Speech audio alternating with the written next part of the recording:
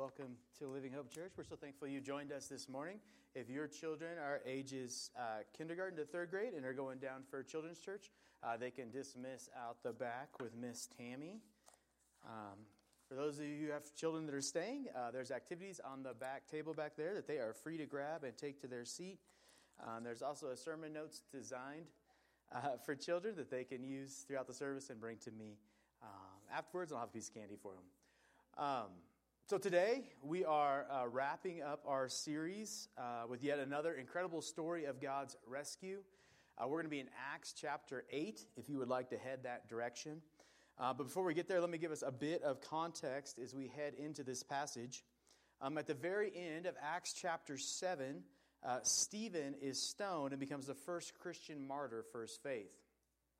Luke then writes that very day, a great persecution broke out amongst the church. And when that persecution broke out, the church scattered throughout Judea and Samaria. And so what happened is when Jesus rose from the grave and ascended back to heaven, a group of followers formed, but they had remained there in Jerusalem. But as the persecution broke out against the church for their faith, which was undermining the Jewish religious stronghold, the church scattered. Verse 4 reads, "Those who had scattered preached the word everywhere they went." And so God uses this terrible tragedy to disperse the church and spread the hope of God's rescue all over the known world. The other fascinating thing about this is that the apostles, the leaders of this group, for whatever reason, stayed in Jerusalem, and it was the everyday followers that scattered. And so God uses the tragedy of persecution to spread His name, and He uses everyday followers of Jesus like you and I to proclaim and spread His message all over the world. The gospel is for all, and God desires to use all. And so one of those guys that is dispersed is a guy by the name of Philip.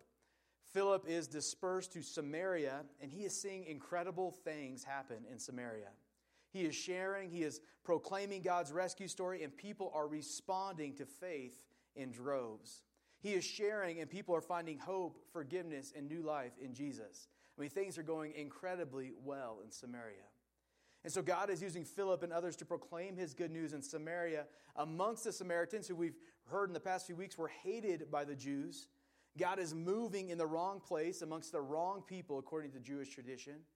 Meanwhile, we're about to meet a guy that is searching for God, that is searching for answers, and he is searching where he knows to search. But he's going to be turned away, and instead God's going to meet him right where he is. So we're in Acts chapter 8, and we're going to start in verse 26. Luke writes in verse 26, "Now an angel of the Lord said to Philip, 'Go south to the road, the desert road that goes down from Jerusalem to Gaza.'" So God sends an angel to Philip, who is helping to lead this gospel revolution in Samaria, and he calls him to go south on the road, the desert road, to Gaza. As the text says, Gaza is on the road headed towards the desert. Gaza isn't a pleasant place. Scholars describe Gaza at that time as a small, in the middle of nowhere town. It only existed because it had a small spring, and it was the last place to get water before you headed into the desert. For me, I think like Wamsutter, right? It has a gas station. You might not know why Wamsutter exists or what goes on there, but you are thankful at times to see that gas station. So that's Gaza. Gaza was also a Philistine city. Now, you might not know much about the Bible, but you've probably heard of the Philistines, especially one large Philistine named Goliath. Or maybe you've heard of the Philistines in the story of Samson. Either way, the Philistines were enemies of the Jews, and they hated one another. So Philip is in Samaria, seeing the gospel spread like wildfire, and God calls him to walk an estimated 165 miles to a Philistine city in the desert. Philip gets the call, and it says he got up and he went. Verse 27. So Philip started out, and on his way he met an Ethiopian eunuch, an important official in charge of all of the treasury of the Candace, which means queen of the Ethiopians. So Candace here is not a name, but it's a title like Caesar, president, or queen. And so this Ethiopian eunuch, he's not just a paper pusher in a middle of nowhere office somewhere, but he's an important official to the queen. And when you hear Ethiopia, we think of modern maps and boundaries. But in the first century, Ethiopia was a powerful empire that encompassed a huge region south of the Nile. And so this guy is the treasurer. He's in charge of the money for this whole empire. And he was a eunuch, which will be significant as we unpack his story. As a worker in the palace, they ensured that he would be focused on his work and not distracted by other pursuits. Verse 27, it reads, "This man had gone to Jerusalem to worship, and on his way home was sitting in his chariot reading the book of Isaiah the prophet. The Spirit told Philip, 'Go to that chariot and stay near it.' Then Philip ran up to the chariot and heard the man reading Isaiah the prophet. Philip asked, 'Do you understand what you're reading?'" I love this picture here. Philip has walked 165 miles. He's in Gaza, and he sees this chariot go by. It says he ran up next to him. I kind of envision like that Forrest Gump run up next to the chariot, and then he looks in and just says, "Hey, what are you reading?" Verse 30. Then Philip ran up to the chariot and heard the man reading Isaiah the prophet. "Do you understand what you're reading?" "How can I," he said, "unless someone explains it to me?" So he invited Philip to come up and sit with him. So this man lived in Ethiopia, where they were a religious people, but they worshiped different gods, primarily from nature. And something has changed in his life. It has triggered him to believe that there has to be something greater than nature, perhaps a God that created it all. And so this man uses his resources, his wealth, his job to go to Jerusalem to investigate and to discover if there's a God. But this trip had left him more confused, more hopeless, and yet he's still searching. And in the midst of this all, a guy runs up beside him in the desert, and he happily invites him into his chariot in hopes that he might provide some answers and some clarity. Verse 32, this is the passage of Scripture the eunuch was reading. "He was led like a sheep to the slaughter, and as a lamb before its shearer is silent, so he did not open his mouth. In his humiliation he was deprived of justice.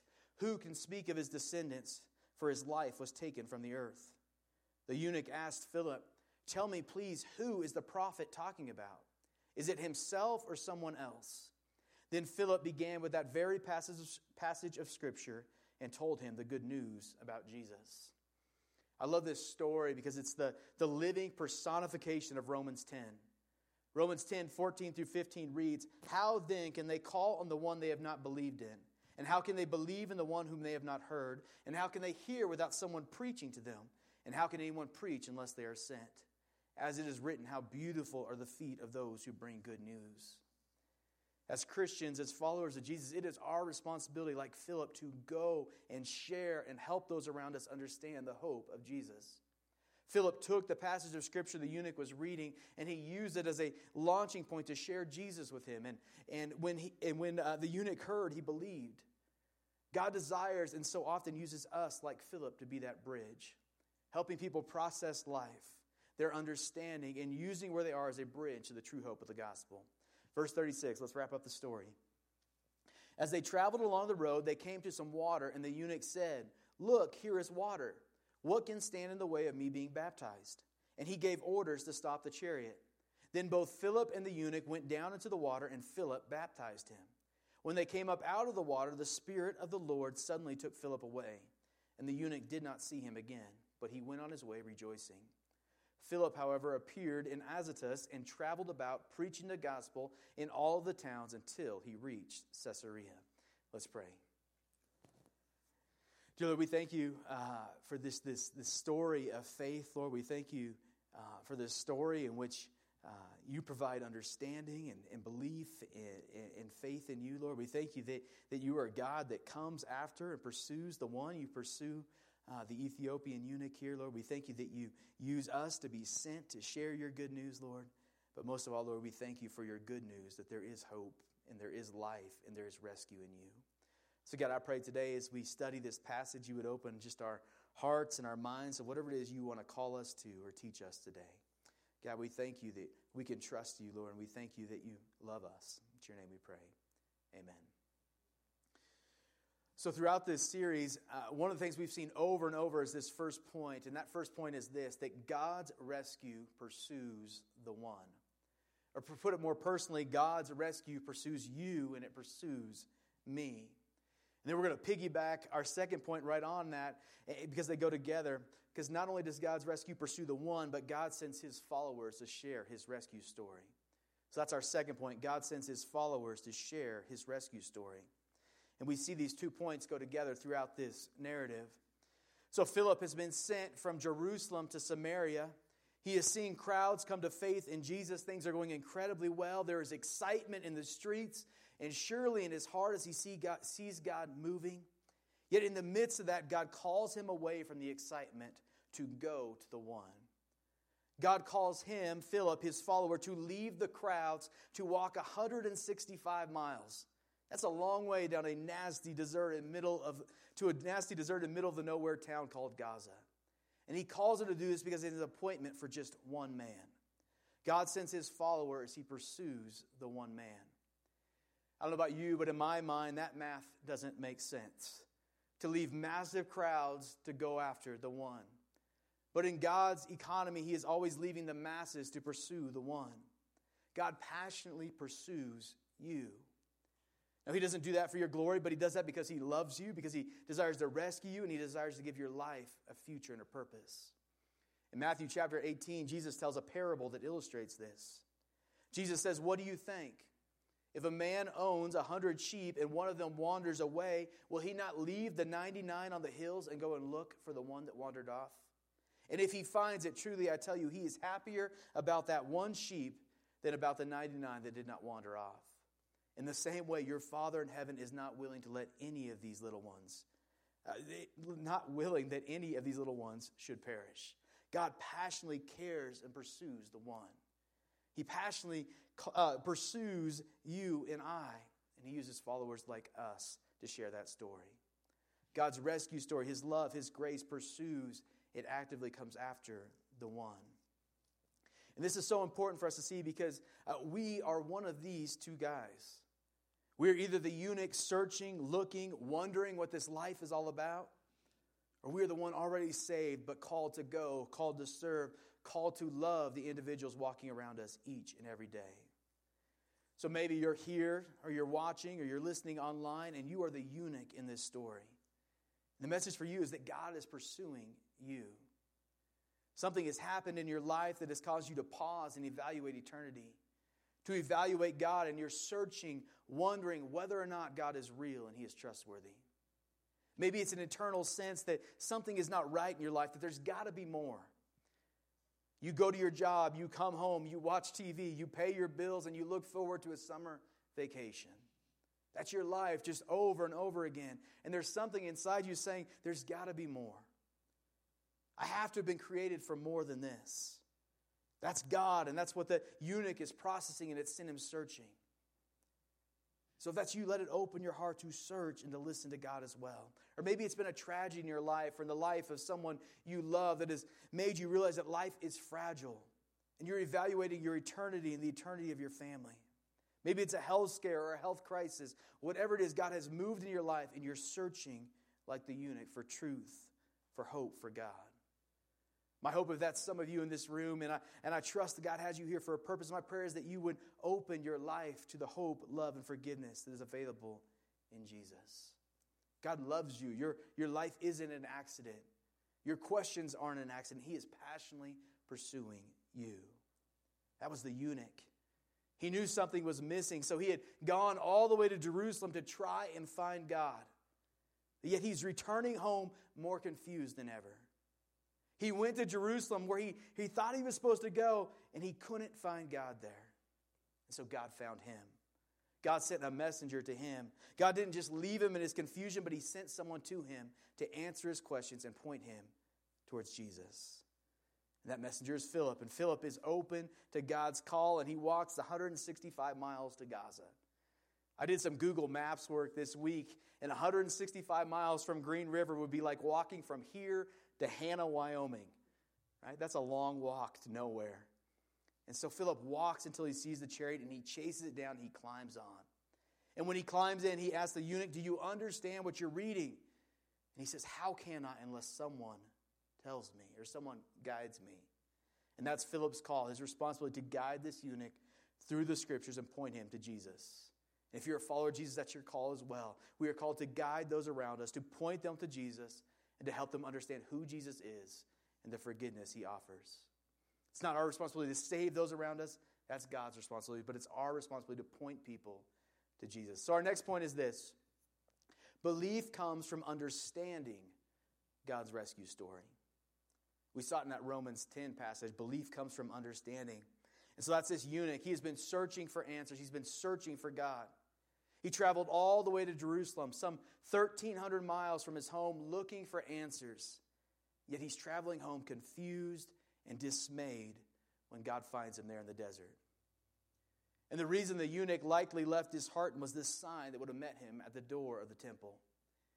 There was a sign at the edge of the outer door of the temple that read this: "No lame, no blind, and no eunuch may enter here." This man had went searching, and when he arrives, he was told he was disqualified. He was told he wasn't welcome. He was told he wasn't good enough. I can't imagine a worse feeling in the world, and I can't imagine what he must have been feeling as he looked at Isaiah, the book of Isaiah, in this chariot. The man had traveled for weeks, months, only to find out that he was unqualified to know God. Maybe he was ready to give up and move on at this point. Maybe he was regretting his decision to sacrifice so much for the queen and for his career, regretting that his career choices had left him unable to know God. But as we see, these man-made laws and rules are not of God, but instead God pursues us no matter where we are. No matter your past, you are not disqualified from God's love, but instead He pursues you and reveals Himself to you where you are. And that moment is coming for the eunuch in the form of Philip. But the truth is, there are still some churches and places that do this today. Whether formally or informally, they say to those outside their walls that you have to dress a certain way to enter here. You have to look a certain way to know God. You have to clean yourself up before you can know God. You have to jump through these hoops before you can know God. And there are some, like the temple, that say to others, you are disqualified to ever know God. Let me be very clear right now. That is not the gospel. That is not Jesus, and that is not the heart of God's rescue story.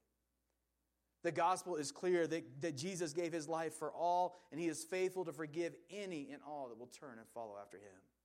There is hope for the eunuch. There is hope for the sinner. There is hope for you and I. And that hope is Jesus. The eunuch is reading Isaiah 53 when Philip approaches him. But just 3 chapters over in Isaiah 56, we see the hope. Isaiah 56 says, "Let the eunuch no longer say, 'Behold, I am a dry tree.' For thus says the Lord to the eunuchs who embrace my covenant. I will give you in my house a name better than the sons and daughters, an everlasting name that shall not be cut off." God proclaims over the eunuch there is a future, a hope for you in my love. Let's pick up in verse 32. Verse 32 says, "Now the passage of Scripture that the eunuch was reading was this: Like a sheep he was led to slaughter, and like a lamb before its shearer is silent, so he opens not his mouth. In his humiliation, justice was denied him." We mentioned it, but this is a quotation from Isaiah 53. And Isaiah, the book of Isaiah, was written about Jesus almost 800 years before he was ever born. Isaiah prophesied that the Messiah would be like a lamb led to the slaughter. He would be wrongfully accused of crimes he did not commit, but would not even open his mouth in defense. And this came true in the gospel. When Jesus stood before Pilate, he was accused of heinous crimes he had not done. We're told he sat there silent, even though he was completely innocent of all that he was accused of. But why didn't Jesus open his mouth and defend himself? Because when you're in court and you make no response, what are you conceding? You're conceding guilt. And Jesus was conceding guilt, but not his own, for he had no guilt. He stood silent because he consented to the guilt of my sin, and of your sin, and of the eunuch's sin, and of Philip's sin. The Bible tells us Jesus died not for his own sins, but for the sins of the world, paying the price for our sins. He died as a lamb. In the Old Testament, lambs were sacrificial animals. And every year in Israel, the father of a family would take a lamb to the temple and he would lay it on the altar and confess the sins of the family over it. And as he was confessing the sins of the family, the priest would kill the lamb and the lamb would die for the sins of that family as a substitute for their sins. And the Bible says that's exactly what Jesus does for us. The Bible tells us that the wage or the consequence of my sin and your sin is death. The Bible says that's what our sin deserves, but Jesus goes to the cross and he takes my guilt and he dies the death that I deserve to die. He goes to the cross silently, willingly giving his life for the eunuch, for me and for you. Verse 34, "And the eunuch said to Philip, 'About whom, I ask you, does the prophet say this? Is he talking about himself or is he talking about someone else. And that's a great setup for Philip.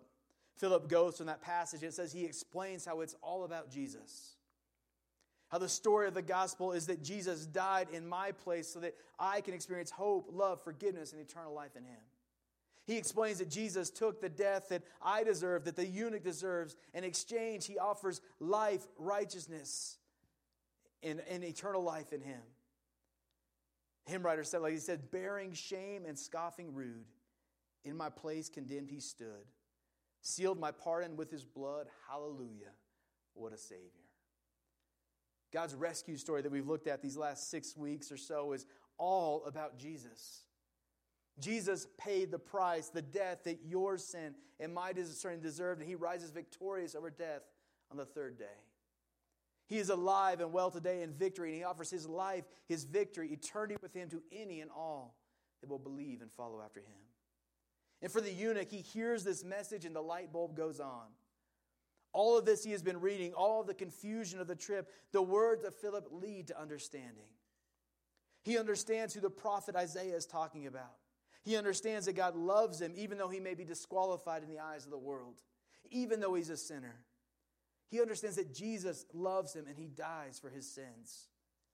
And then when the eunuch understands that, he's left with a decision: to embrace and follow Jesus or to ignore and go his own way. And for this eunuch, it's an easy decision. He embraces and he follows Jesus. Understanding in the eunuch's life leads to belief.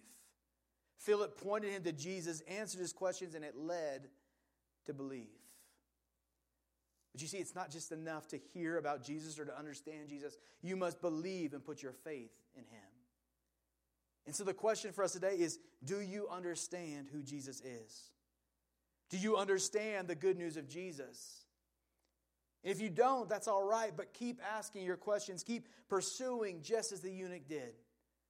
Read the Bible, call me up, call a friend up, schedule lunch. Ask your questions. Or on the other hand, maybe you're here and you do understand. You know enough and you're like the eunuch, you're left with a question. Will I turn and follow Jesus and put my faith in him? Or will I go my own way and trust my future, my eternity to my own merit and my own hands? So do you understand the good news? Do you believe the good news? Salvation is a gift, but you have to receive it. Perhaps the best example of this that I know of is the gift card. And if you've been around here, you've heard this illustration before, so bear with me. But when you are given a gift card, the price has already been paid. So when I get a gift card from my mom for my birthday, the price has already been paid. My mom paid the price when she bought the card. But yet when that card just sits in my wallet, it is of no value. It is only of value when I take it out of my wallet and I redeem it at the restaurant or the store. In the same way, the Bible tells us that Jesus has already paid the price for our sins. The Bible says that Jesus loves us and offers us heaven with him, but we must receive or redeem that gift. To just know that I have a gift card in my wallet doesn't redeem its value. And in the same way, just to know of Jesus doesn't save us. But we must believe and put our faith in him to experience his forgiveness in his life. Have you ever taken that step of belief?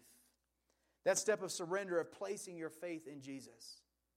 Have you ever experienced God's rescue story in your own life? If you're here today and you've never taken that step of belief, you understand, you know of Jesus, but you've never believed, then you can do that in your seat today. There's nothing magical about it. There's not 6 steps to complete. But simply with a surrendered heart, you have to say to God through prayer that I believe that you sent Jesus to live the sinless life I couldn't live.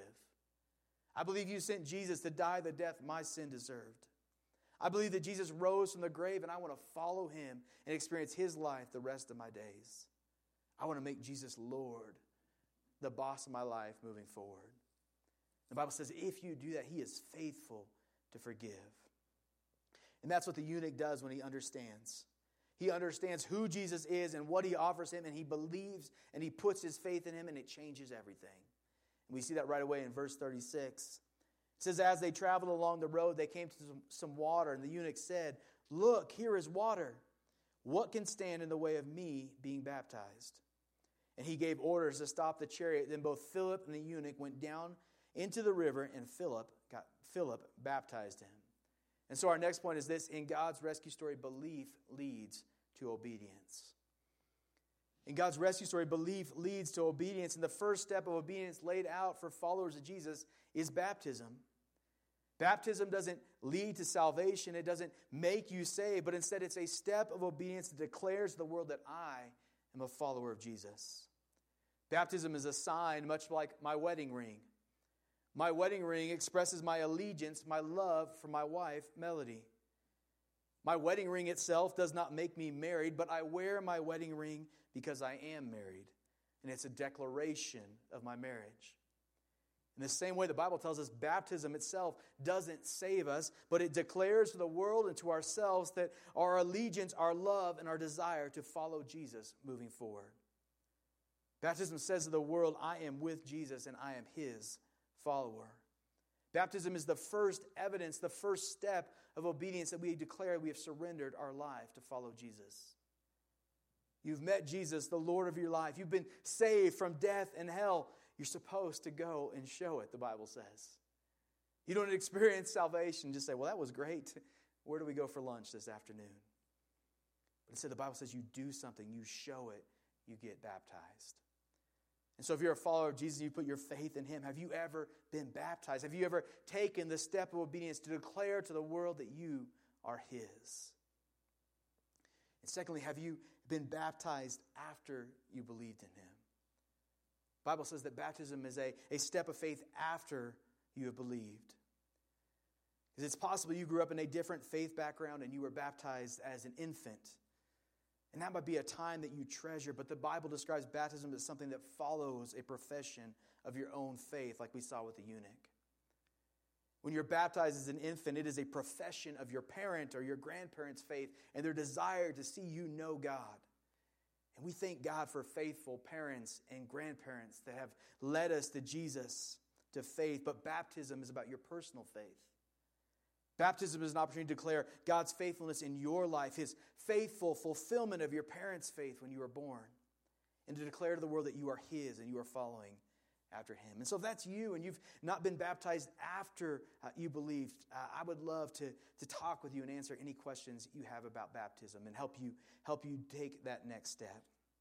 But baptism is a statement of faith, a statement of obedience that you have made Jesus your Lord. And so have you ever done that? Have you ever taken that step of obedience? And if not, are you ready to do that today? We would love to help you do that, to be a part of you taking that next step of faith. So if you'd like to be baptized, you can come and talk with me, or you can mark baptism on your welcome card and put it in the box, and we will contact you. So in God's rescue story, understanding leads to belief, and belief leads to obedience and baptism, and that's what we see in the life of the eunuch. The next thing we see in the eunuch's life is the transformation that comes from following Jesus. When you choose to follow Jesus, you cannot remain the same, but instead your life will be changed. It will be transformed. And so that's our next point. God's rescue story always leads to life change. The eunuch comes to faith in Jesus and he is transformed. He is immediately obedient in baptism. And then it says Philip's taken away and he rejoices in his new faith.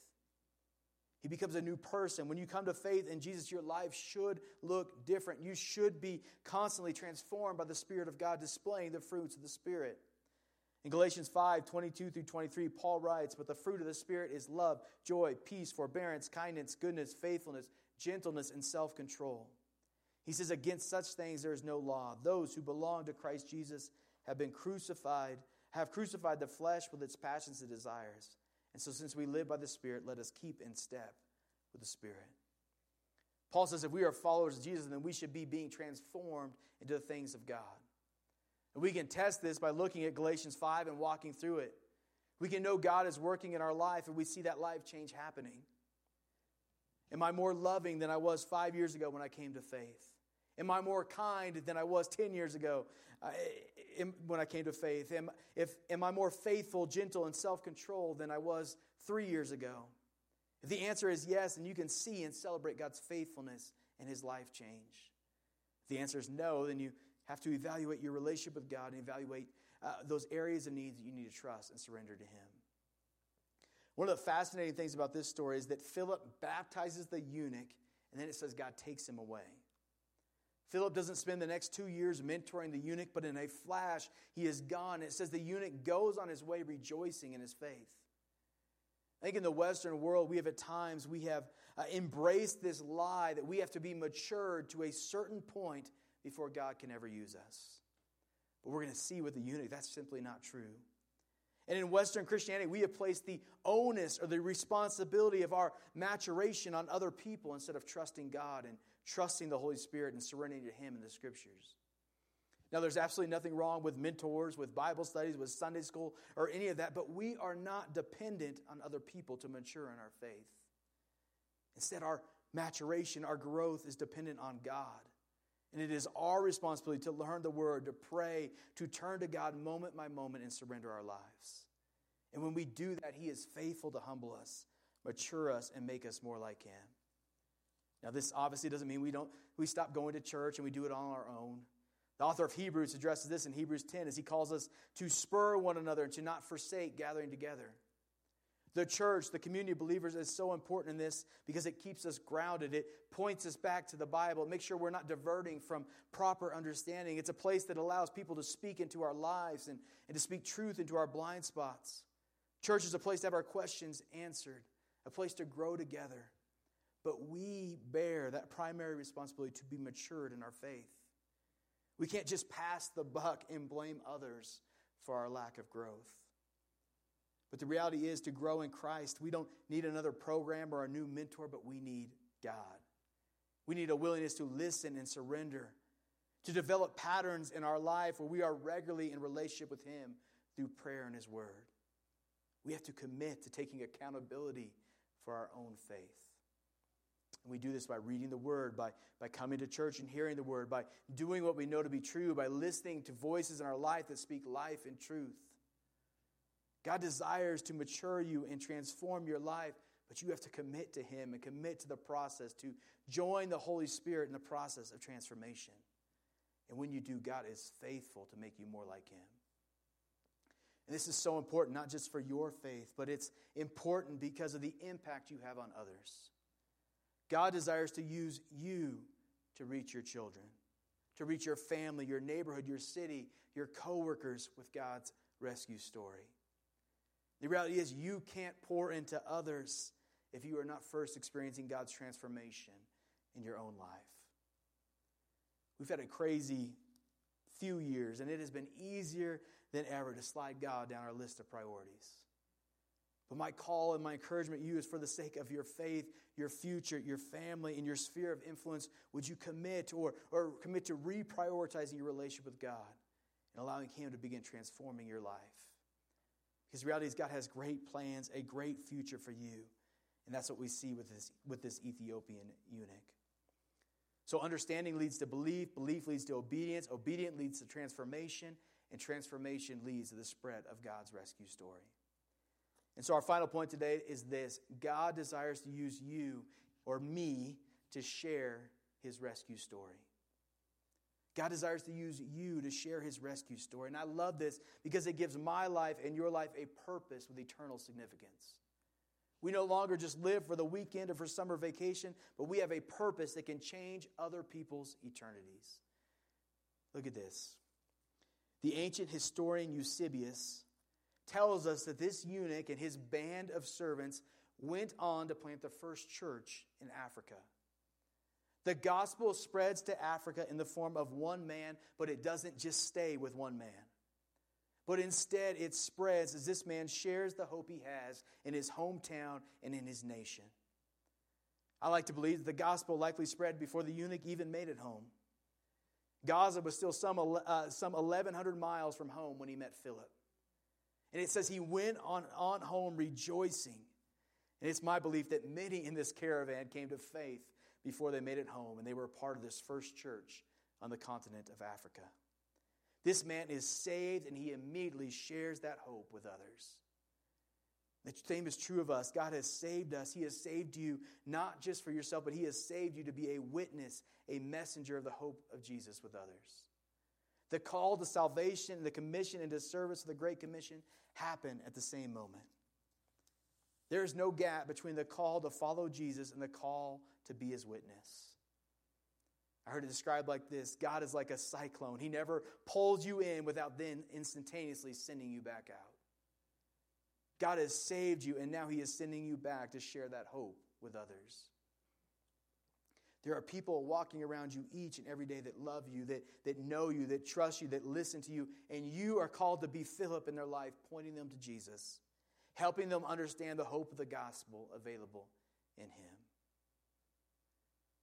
So my call for you is to be faithful to share, faithful to be Philip in their life. Will you be faithful to surrender, to share the hope of the gospel with those around you, with those you love? Will you pray that God will save those around you and be faithful to open your mouth and help them understand?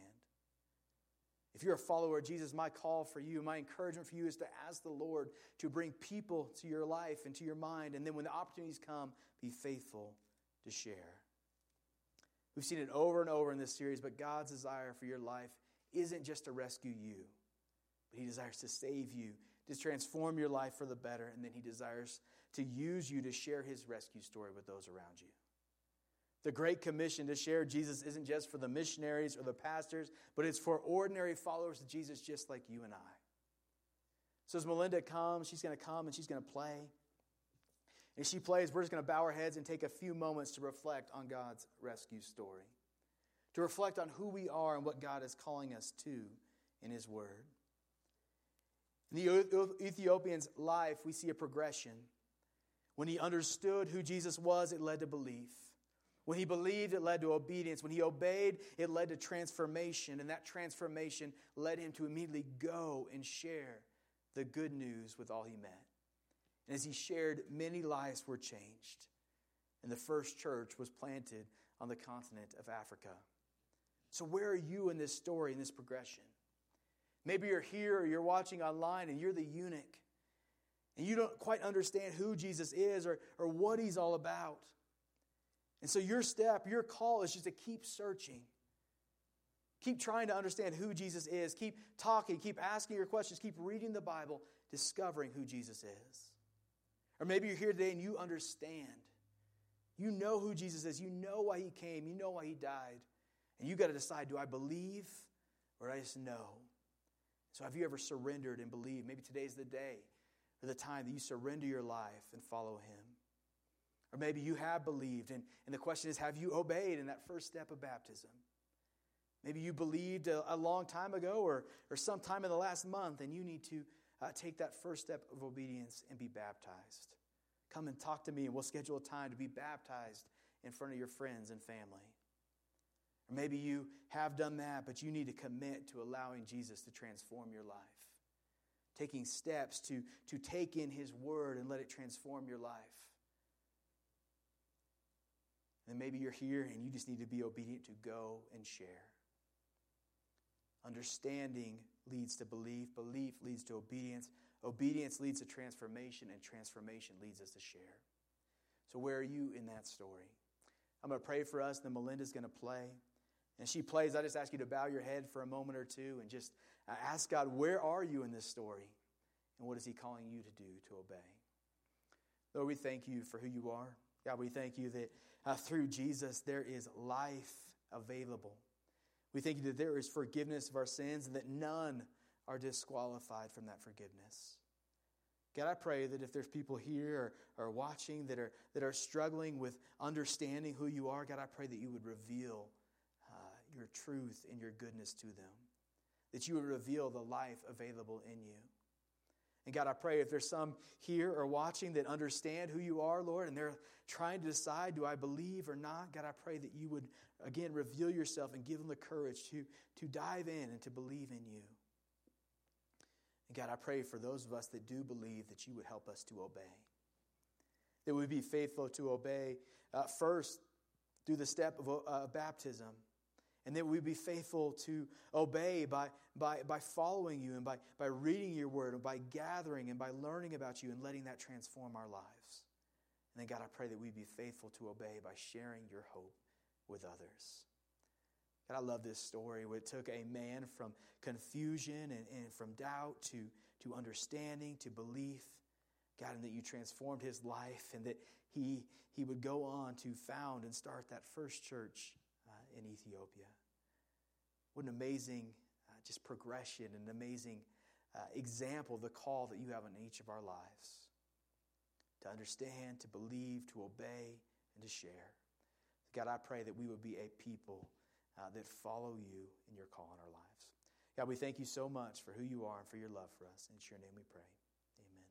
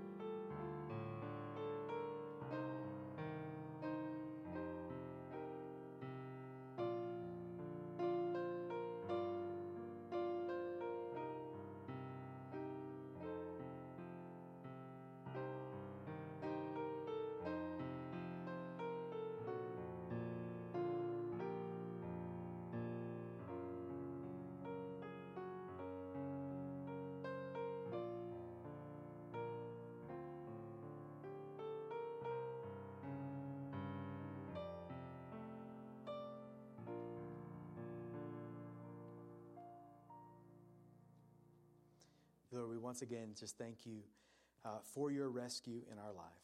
And God, I pray that for each of us here, Lord, that you would just continue to reveal yourself and transform our lives this week, Lord. And we just thank you for the life and the future that's available in you.